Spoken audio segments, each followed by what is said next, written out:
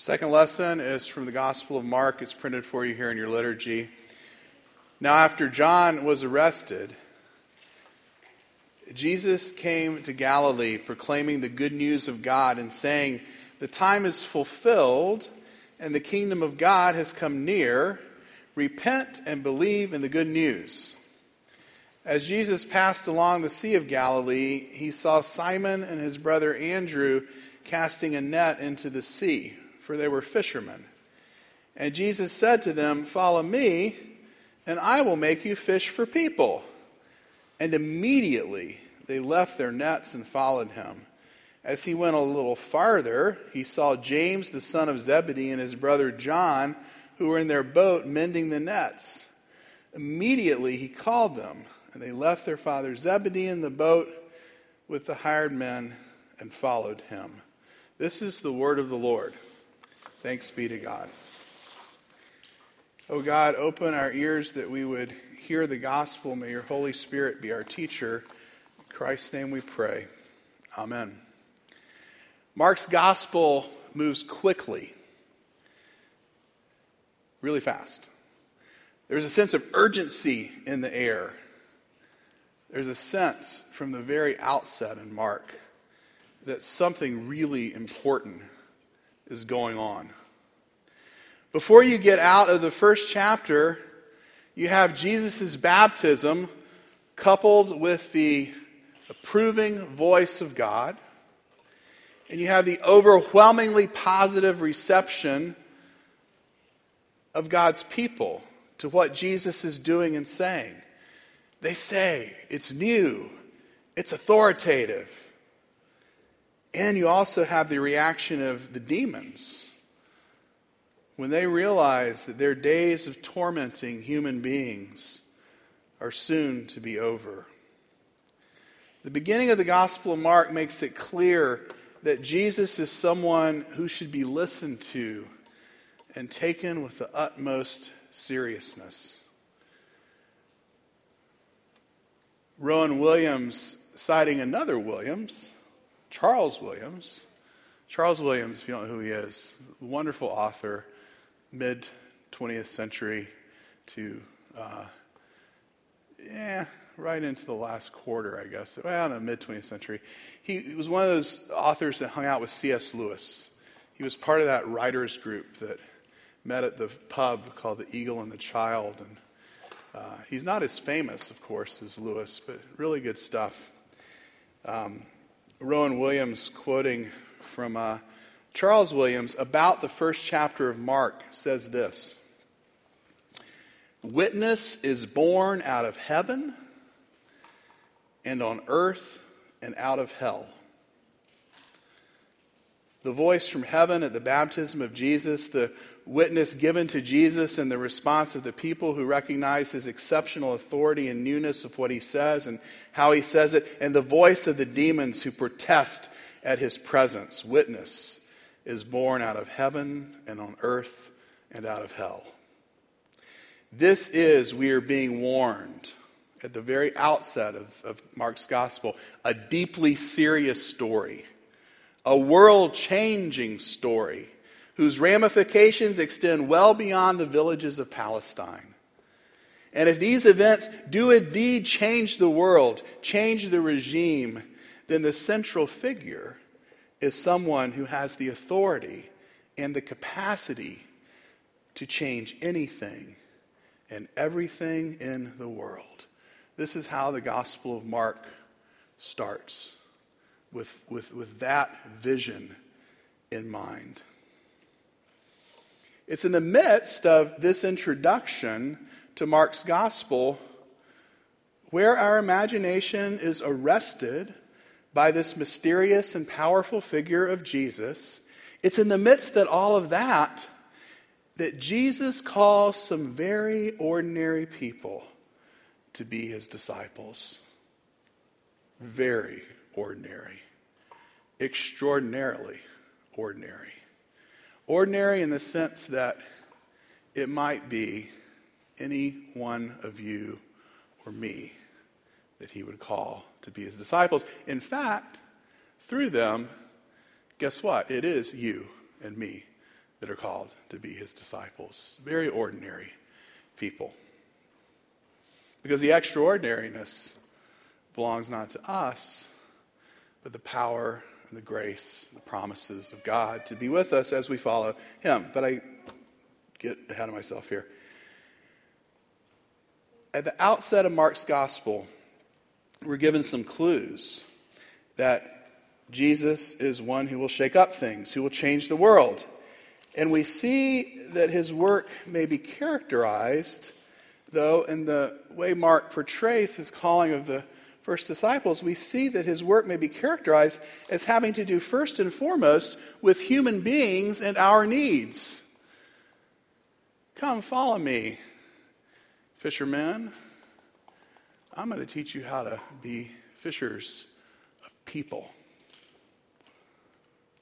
Whatever it is that Jesus is doing, it has everything to do with taking human beings seriously and attending to the needs of human beings. Jesus, who has the authority and capacity to change anything and everything in the world, says to those he is calling to be his disciples, those who will learn at his feet, that everything in the end comes down to fishing for people. Everything in the end comes down to that. Now, certain traditions in the church have reduced what Jesus is saying here to a very narrow understanding of what it looks like to fish for people. And that understanding goes something like this. Human beings are worth whatever they're worth. And it's really kind of a sad way of objectifying human beings. In that narrow kind of an understanding is that human beings are worth whatever they're worth because of their potential for conversion. I know I've often heard that definition, that way of seeing things before. But that's precisely backwards. I mean, precisely backwards. That God wants to convert people into those who have a full understanding of his love for them in Christ. That comes from the Creator God's prior and foundational love of all people as those made in God's image and loved by God. Human worth, if you will, is tied to the Creator's love for what and who he has made. People have intrinsic worth and value. And fishing for people is the long process of loving people in the name of Jesus, bearing witness to what it means to respond to Jesus' summon to repent and follow him, and removing as many obstacles as we can that stand between a person and that knowledge of God's love for them in Christ. Fishing for people, I'll say it again, it's the long process, it's sincere process of loving people in the name of Jesus, of bearing witness to what it means to respond to Jesus' summon to repent and follow him, and to removing as many obstacles as we can that stand between a person and the knowledge of God's love for them in Christ. And that looks like a lot of different things. That happens in a lot of different ways. And you sit and you cry with people, and you sit and you mourn with people, and you walk with people through their trials and their suffering. And all of it is organized in a way that loves the person unconditionally as one made in God's image, one loved by God. And you do everything that you can to remove whatever it is that stands in between that person and receiving God's love. It's a tall order, but again, Jesus calls very ordinary people to do this. You don't get any more ordinary than these disciples in the beginning. And what's extraordinary is Jesus' presence with us in the process, not the extraordinariness of who we are as individuals. Now, in order to live this way as those who are meant to fish for people, we have to embrace a different way of seeing people, a different way of seeing ourselves. a way of life that's in sharp contrast to the spirit of our age. Now, writing to the Corinthians in the passage that was read right before communion this morning, you can look back at it if you want, first lesson. Writing to the Corinthians, Paul exhorts them to not seek their ultimate identities in the chase for material possessions, or even in, of all things, marriage. Now, what Paul wants them and us to understand is that there's a way of being human that keeps us from seeing what's most important about being a human.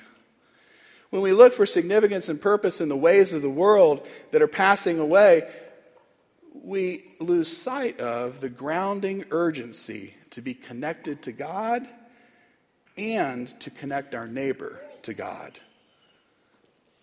But how will be delivered? How is it that we're going to be delivered from the spirit of our age that causes us to lose sight of our ultimate purpose to be connected to God and connect others to God? Well, in Paul's second letter to the Corinthians, he writes that we will see people and ourselves the way we ought to only when we die with Jesus and enter into his cruciform love and cruciform way of seeing everyone and everything. This is what he writes to the Corinthians in 2 Corinthians. The love of Christ urges us on, because we're convinced that one's died for all, therefore all have died. He died for all, so that those who might live no longer for themselves, but for him who died and was raised for them. From now on, therefore, we regard no one from a human point of view. Though we once knew Jesus in that way, we no longer know him in that way. If anyone is in Christ, there's a new creation. Everything old has passed away. See, everything has become new. All this is from God, who reconciled us to himself through Christ and has given us the ministry of reconciliation. We're ambassadors for Christ, since God is making his appeal through us. This is why we have communion each week. And that's why a portion of this passage is in our assurance of forgiveness each week. We come back to this table each week to encounter Jesus and to be reminded that to follow him is to fish for people. And to be reminded that if we're going to regard people in the right way and regard ourselves as being those who are first and foremost to be concerned about being connected to God and then connecting neighbor to God, the only way to do that is to do it through the cross, to do it through being reminded that there's this self-giving love that is poured out on the cross that connects us to God. And it flows over in our lives as we experience, and it enables us to desire to connect people to God, to connect neighbor to God. There's a great story in John's gospel. And it's right about at the end of the gospel. And I think that John included it for people like you and me. Ordinary people who have trouble getting all of this fishing for people thing right. In that story, we meet the disciples after the crucifixion and before they've grasped that Jesus is raised from the dead and all of its wonderful implications. And they're back in Galilee, and they're fishing again.